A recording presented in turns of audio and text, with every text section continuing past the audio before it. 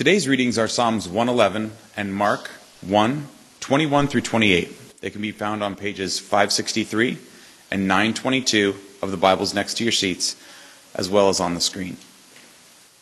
Praise the Lord. I will extol the Lord with all my heart, in the council of the upright and in the assembly. Great are the works of the Lord. They are pondered by all who delight in them. Glorious and majestic are his deeds, and his uprightness endures forever. He has caused his wonders to be remembered.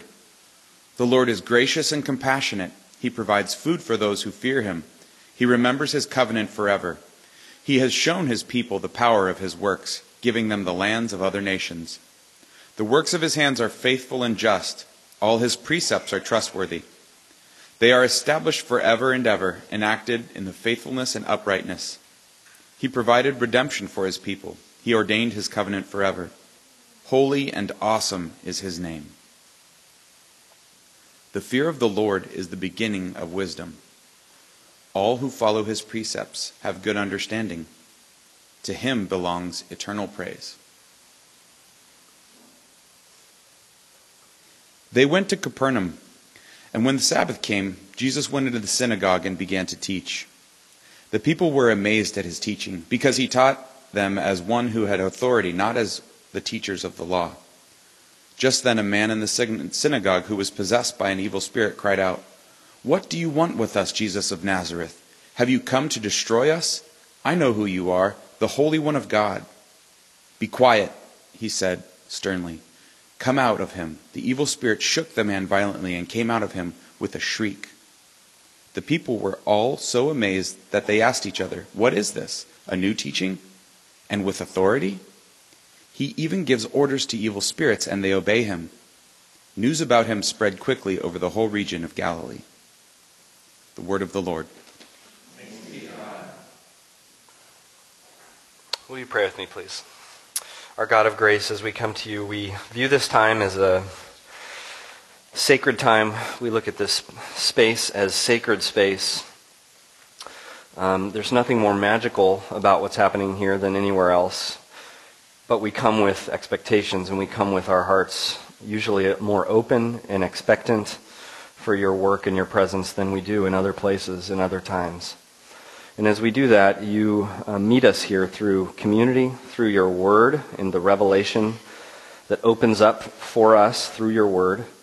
And you come to us through the sacraments and the Lord's Supper. And you meet us in these places. And we ask that you meet us now, because we come with journeys that are very multifaceted and very diverse, and they involve pain, but they involve celebration. They involve confusion, struggle, and frustration. But they also involve thankfulness, gratitude, and a sense of freshness and newness to the chapter that we find ourselves in. And as we sit here, as the mixture of those things might be from seat to seat, we share a brokenness and a messiness and a failed attempt to live the good life. And so we're more of a mess than we care to admit to one another, and we come to this story to meet you, where you say we are more loved and accepted now in Christ than we ever imagined. We're more of a mess than we care to admit, and yet we're more loved and accepted through you than we thought was possible. As you move towards messy lives and broken, failed, fragmented attempts at living. So use that grace message to change us as we grapple with who you are and who Jesus is in this time. Join us, we pray in Jesus' name. Amen. Maybe we can get a little bit real today, right from the start, and you can just call out an occupation. Maybe, I guess I'm asking for your own occupation. What kind of careers or occupations do we have in the house today? Teacher. Amen. That's good. Educator. All right.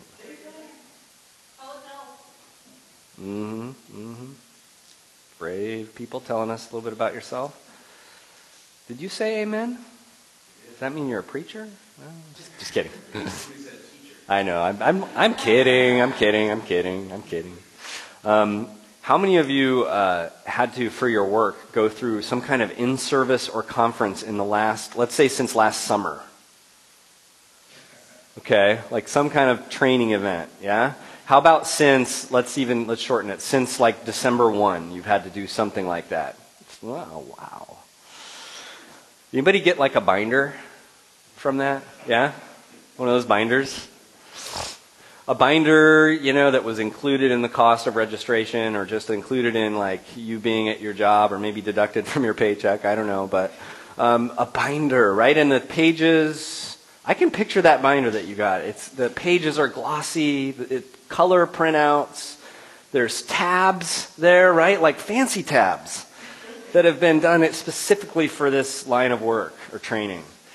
And it's probably pretty thick and probably a really strong binder. Like they didn't skimp on cost for this binder. And it was full of the latest procedural things that you need to know for your line of work. And you need to be educated in these new ideas so that you can be a success and you can be current and you can really nail it in your job. I feel like we love new ideas. We love new things to be taught. We're obsessed with the new training, the new conferences are so fun, even if you paid for it and you just wanted to develop yourself, so you go to this conference and they're all the same. You put in that money and there it is when you walk in. There's the name tag with the logo on it, and it's such a good name tag. And then there's there's that binder, right? There's that binder. There it is. It's included in the cost. And you take it home, and where do those all end up? Where do they end up?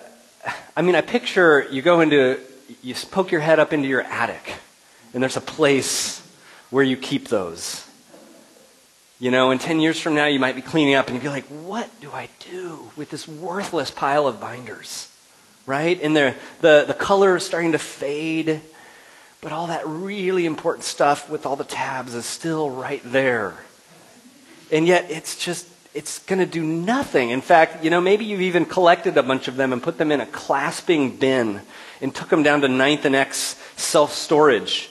And put them there, and that's where they are now in the darkness for the next 20 years to firmly stay out of any chance of affecting your life whatsoever.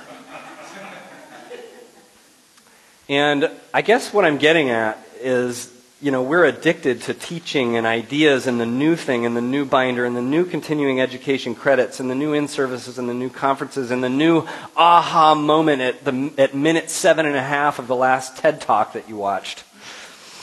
And we're addicted. We just, we can't get it. We always need a new one, right? Because they all kind of end up in the same trash heap of dust collecting ideas and teachings. And today's reading has really one point loud and clear in the Gospel of Mark, and that is that Jesus is not a new idea and a new teaching. He's not in that category. That category absolutely, from the very start, cannot contain him.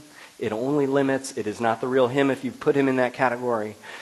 And the text wants you to drive towards a totally other concept, and that is all surrounded, you probably caught the word in the text, authority. Authority, that's a scary word. Authority. And this is an interaction in this story where you're supposed to stop in your tracks and see this opportunity, not for just an exciting little burst of a new idea, bless you, but to stop in your tracks to see this opportunity for transformation. It's an opportunity. And there's an interaction here. The interactions in the text are filled, they're all around the unexpected, transformative authority that is at work in Jesus and nothing else. It blows past the dusty binder teaching concept. And every aspect of the story points towards this. Every part of it, every description, but also every piece of dialogue.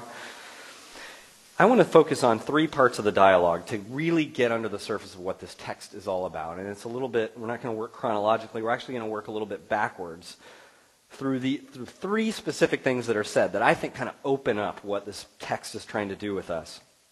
First, What is this? What is this? Second, I know who you are. That's what the evil spirit says. And then the evil spirit says also, have you come to destroy us? So let's just kind of have some fun looking through the lens of some of the things that are actually said in this narrative. First of all, what is this? What is this is spoken by just kind of the general people who are watching this interaction happen, or watching things. It's kind of the observer of Jesus and what he's all about, and you can see it actually in the end. It's given to us in verse 27. What is this, they say. What is this? In verse 27 and verse 22, you get the same verbiage where it says the people were amazed at his teaching because he taught them as one who had authority, not as the teachers of the law. And then again in verse 27, the people were all amazed, and they asked each other, what is this? A new teaching and with authority. Sort of this story is bookended by this issue of just what is this? It's the response of people when their eyes have been opened to the person and work of Jesus.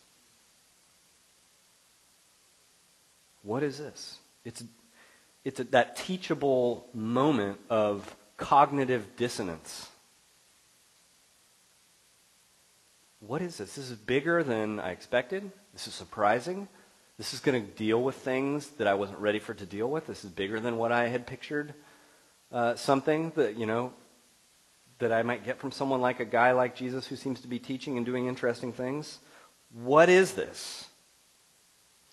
And I would argue that if you have, in your grappling with who Jesus is, if you have cognitive dissonance, if you've hit that place, you're on the cusp of some real growth. It seems to be a part of grappling with Jesus that there's this, what is this moment? It's a moment of, hey, I don't have all the answers right now. I need maybe to do a little work, and I'm going to be stretched, and I'm not sure where this is going. It's dissonance. It's uncertainty. I love how in the book of Acts, as the church is kind of going out to new cities, and people who are bringing this message of grace of Jesus are going out to new places, there's this interaction in Athens that with these people, the Athenians, who go to this place called the Areopagus to talk about and present new ideas, new teachings, and hand out new binders. Parchments maybe, I don't know. And in verse 21 of chapter 17 of the book of Acts, this is a parenthetical comment just to give us context on what the city was like. It says, all the Athenians and the foreigners who lived there spent their time doing nothing but talking about and listening to the latest ideas. This is that human kind of impulse and pull towards the newest idea. And this is what they said to the Apostle Paul, who's bringing the good news. Verse 19, just before what I just read, says, then they took him and brought him to a meeting of the Areopagus, where they said to him, may we know what this new teaching is that you are presenting? You are bringing some strange ideas to our ears, and we would like to know what they mean. People had been coming with all kinds of ideas about the gods, but no one had come yet with Paul, and central to Paul's message as he would go to these places was to just key in on, this is a real person, we saw him, we have hundreds of witnesses, not only of him alive, but of him dying, and then of being alive after he died. Resurrection. More than... So he was going with this message, and to them, nothing like this had ever come. And so here they are saying, what is this? It's a common response to hearing about Jesus, is to be puzzled, to have to shift not only paradigms, but your whole life. Another fun vignette is when the Ethiopian eunuch in that same book, but now earlier in chapter 8 of Acts, this Ethiopian had been turned away from the temple and was on his way back to North Africa when Philip, one of these other kind of messengers of the movement of Jesus, ran into him, and he was in a chariot. He was a wealthy man, and he owned a scroll, and it was a Hebrew Torah scroll from the book of Isaiah. And he says, when Philip suddenly shows up, he's reading from Isaiah, where it talks about a key passage that points towards Jesus. And the eunuch asked Philip, it says in verse 34, tell me, please, who is this prophet talking about, himself or someone else? What is this? Basically. Then Philip began with that very passage of Scripture and told him the good news about Jesus. If you are at all in a place like this morning, later on this week, or later on this year where you're going, I don't know what to make of this in my relationship with God or with Jesus, you're on the cusp of growth. And that's pretty normal for the Christian faith. If you're seriously grappling with Jesus, get ready for some dissonance, where you are in wonder and amazement as you grapple with, this is way bigger than a teaching. This is way bigger than a teaching or an idea. This is an authority.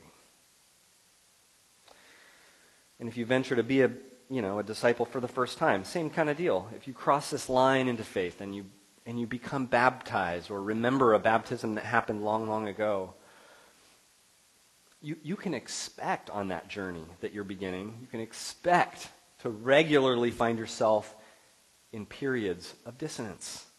What is this? What is this?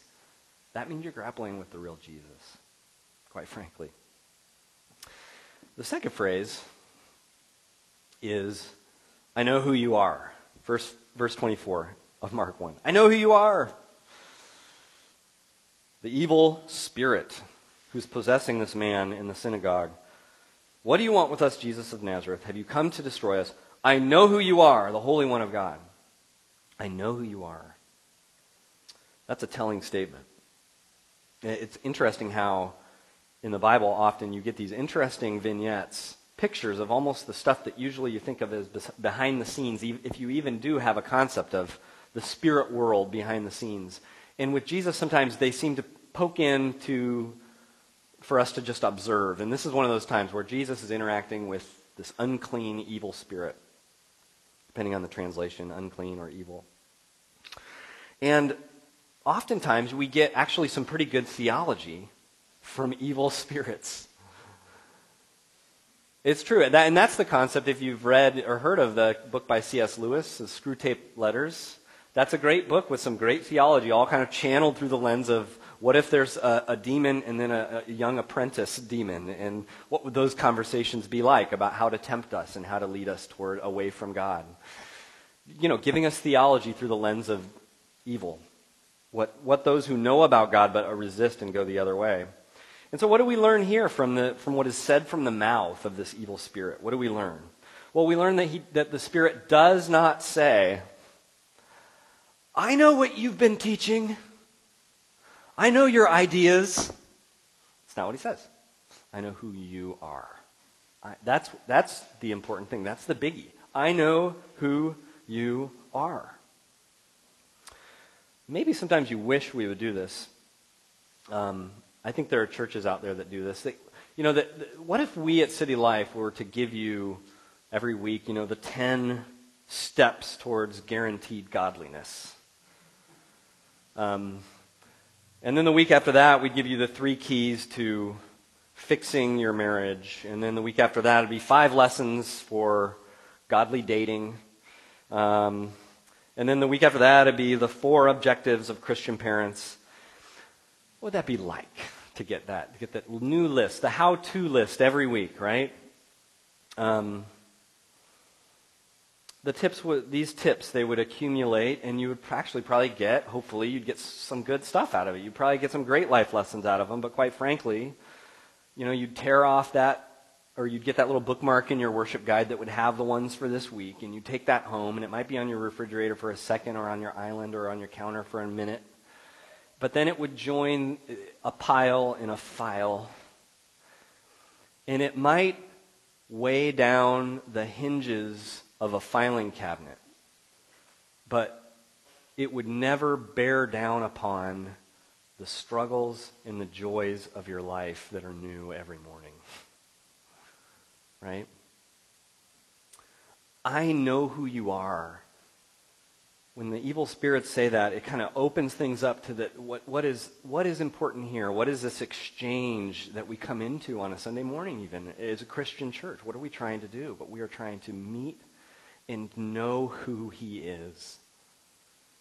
It might lead to all kinds of changes in your life. Might lead to once in a while having a list of a couple of things to do. That's fine. But any of those lists, any of those things would have their main goal and their right goal in saying, we need to know who this one is. The Holy One of God. We need to know.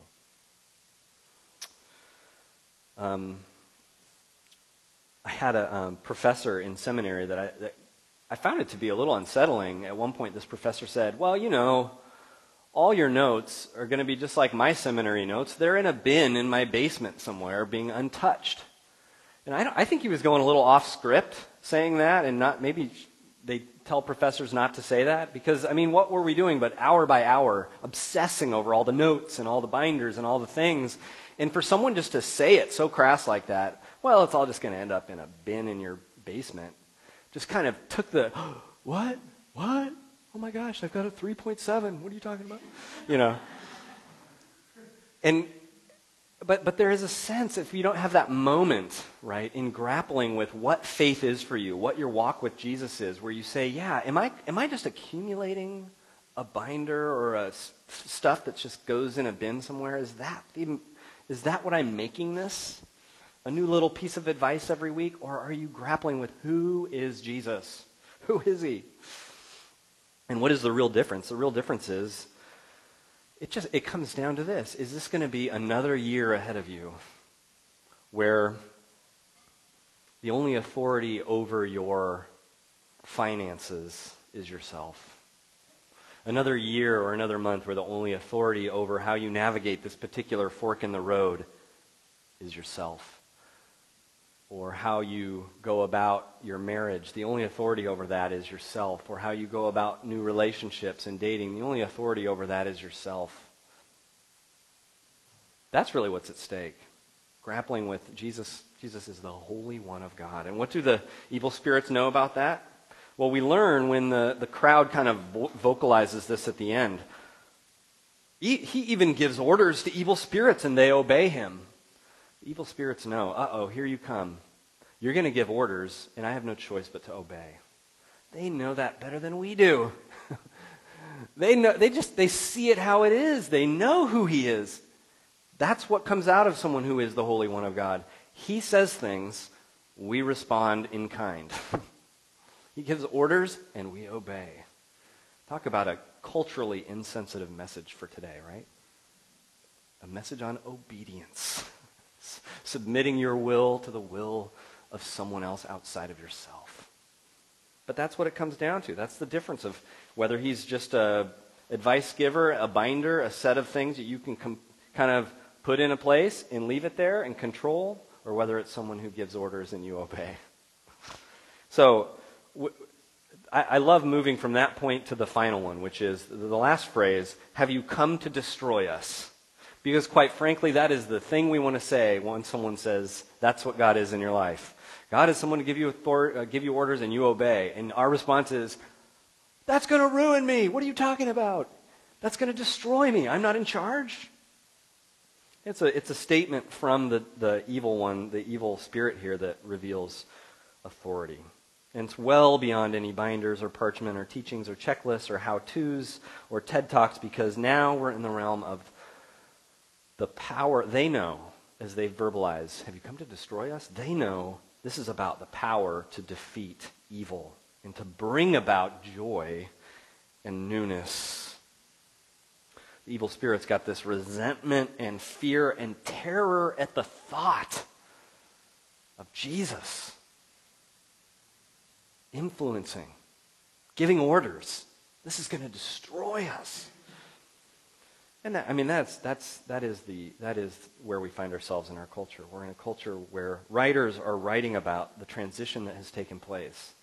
Cultural observers will tell you we are walking away every minute from the idea of any legitimate authority in our lives. I read an article this week in the New York Times writing about how this is reflective in pop culture, in films, and in movies and TV. And basically the title of I forget the title, but it's basically it's something like, we're moving towards a culture without adulthood. Interesting to consider. If we move away from authority over me, does that lead to us all kind of being like children in how we navigate life? Interesting. Food for thought about our culture. Our culture says, are you crazy? Give orders, I have to obey. That's going to ruin me. The seasoned Christian who's been walking with Jesus, the Holy One of God, they know better. In fact, they might even find in a Christian a warm fondness for Christ's authority, where they've taken on language that seems foreign to the rest of us, like they might just, without even thinking, refer to Jesus or to God as my Lord. And it might have a warm, sentimental feeling to it to hear them say that. Because a Christian goes through a baptism, and what we don't forget about baptism has, I think of it as biblically, two strong impulses for how it's explained. One of them is washing of sin, but the other one is dying and rising. That as you're baptized, water kills when you go under it, right? It drowns you. And then you come up out. The Christian who's been on this journey a while knows and rehearses their baptism and says, yeah, this is about a dying and a rising. There is a new life that is now threatening to invade my life every morning when I wake up. Maybe you've read the Chronicles of Narnia, perhaps, C.S. Lewis, and at one point in Narnia, with the presence of evil, I think how they say it is it's always winter but never Christmas. But then eventually there's this picture of Aslan, the good king, the lion, coming through, and wherever he goes, it's reversing winter, one little patch at a time. This is how it's written. Every moment the patches of green grew bigger. This is after kind of after all the drama has played out in the book. Every moment the patches of green grew bigger and the patches of snow grew smaller. Every moment more and more of the trees shook off their robes of snow. Soon, everywhere you looked, instead of white shapes, you saw the dark green of firs and the black prickly branches of bare oaks and beeches and elms. Then the mist turned from white to gold and presently cleared away altogether. Shafts of delicious sunlight struck down into the forest floor, and overhead you could see a blue sky between the treetops.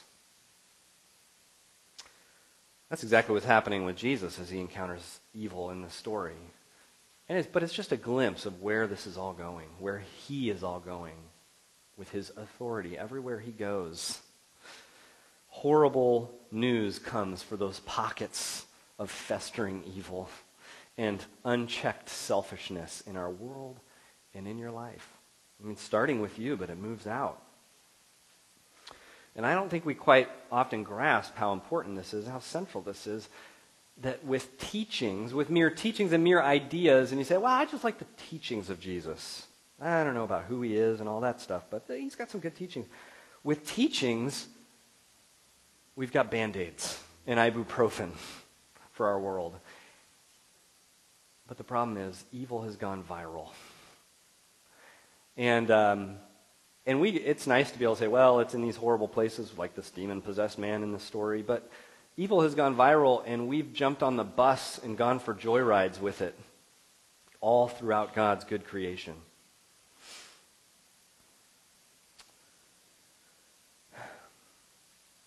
The seasoned follower of Jesus would say to you, if you come with the cultural response of, this sounds terrible, a new authority, he's going to ruin me. The seasoned follower of Jesus says, don't be silly. He's come to rescue you. He's come to bring you out. He's come to scoop you up, to make you brand new, to make you acceptable. And you say, what are you talking about? How does that even make sense? Well, there's a clue, even in this story already, of how this plays out. When Jesus drives out the demon or the evil spirit, he says, be quiet, said Jesus sternly, come out of him. Very simple. And then the verbiage is, the evil spirit shook the man violently and came out of him with a shriek. The words there, the key words that I want to key in on are phone megale in the Greek, which if you reverse it, you have a familiar term that makes loud noise today? Megaphone. Loud sound. With a loud sound, the evil spirit is sent out. And the Gospel of Mark is a short gospel, and he's got economy of words. And so we're already being told a lot of rich things in the story. And one of them is, by that phone megale term, we're brought right to when Jesus is described in the exact same way when he's on the cross and he releases his spirit with a loud sound, a phone megale, a megaphone sound. It's the same. There's a verbiage here that ties you right to the cross. Because what you need to know about Jesus is that the Bible tells us he was there at the beginning of creation even. And so this very good creation, this beautiful work of art, he knows that we've all gotten on board the bus with evil and gone around staining and polluting his good creation in all the myriad creative ways that we have. And he knows that about us. And instead of expelling us from the canvas of the work of art of his creation, he actually, in the end, it's not about Jesus driving out all the demons and winning that way. It's about him taking the place of evil and being driven out in our place so that we can be made new and beautiful again and right with God again and acceptable with God again. And he does it with phone megale. He does it with a megaphone in a sense. And that's, in a sense, what the gospel is. That's what we do want to shout through a megaphone to anyone who will listen, is that this is what Jesus is about. It's not a new teaching, a new idea to stack up in binders in your basement. But it's him going in our place, in the place of all evil, and letting it be all absorbed in him as he is driven out, only to rise again in power over it. And now it marches forward. I think today's a good assessment point for what has Jesus been in your life lately? Is he at all been like just a binder of good ideas? Have you been relegating him to the attic or the basement? One last little vignette, one little story. I had a college roommate that told me this fascinating. I've always been fascinated by this story. I never knew how I would bring it into any other context. It just was a thing that always fascinated me. I was in college studying Greek, and so I had Greek note cards around. And this roommate of mine, who's normally pretty quiet and introverted, he said that his dad had gone through seminary at one point, not actually gone into like ministry, but had gone to seminary. And as he was growing up, and even to that day, now this roommate is in college, his dad had Greek note cards sitting all around his house in places where he'd sit. And he'd pull them up, and he's still going through these cards. And part of me, I hated language study. I'm sorry, but I couldn't imagine anything worse than sitting around the rest of my life. That just seemed like a terrible, awful journey that guy was on, that he was still so messed up that he had to be reading these Greek note cards. Like, what kind of places in life is that? That just didn't appeal to me. And I want to be fair, I don't really know the backstory at all to that, but I thought, what an interesting picture though, right? You've probably learned some language along the way. You've probably had flashcards. And just to imagine that somehow, what if you imagined that really it was important? Those flashcards really were the deal. They were the important thing, and the rest of your life you're going to make sure you keep studying those flashcards. Of course not. Of course not. They were leading you towards something at one particular time. And there's a point where you kind of put them away, and you do put them in their box, because you have the real thing. And you have the one walking with you every day. You have Jesus as this authority, and that authority bears down and promises to be fresh and new every new day of your life. It's just there. He's there. That's what it means to be drawn by grace into a real relationship with God. Let's pray. Our great God, we in so many ways have downsized you, downsized your Son to become a good idea. But we need you to reach into our life, into the tired edges of our own authority, and pull us across the great canyon and chasm of trust. As we perhaps have identified a specific part of our life today that has been our little private area where we are in charge, and we sense you pushing us to let go, to let you be in charge. Perhaps we just want to trust you more, the gracious authority, the one who always has our best interests in mind, all the way to the cross, dying for us. And perhaps that is drawing us in a new way to trust you with the issues of the day. Perhaps we're being convicted that our way of approaching you, our way of dealing with you, is very small. And there's just not much to it right now. And it promises to give so much more. However you're leading us,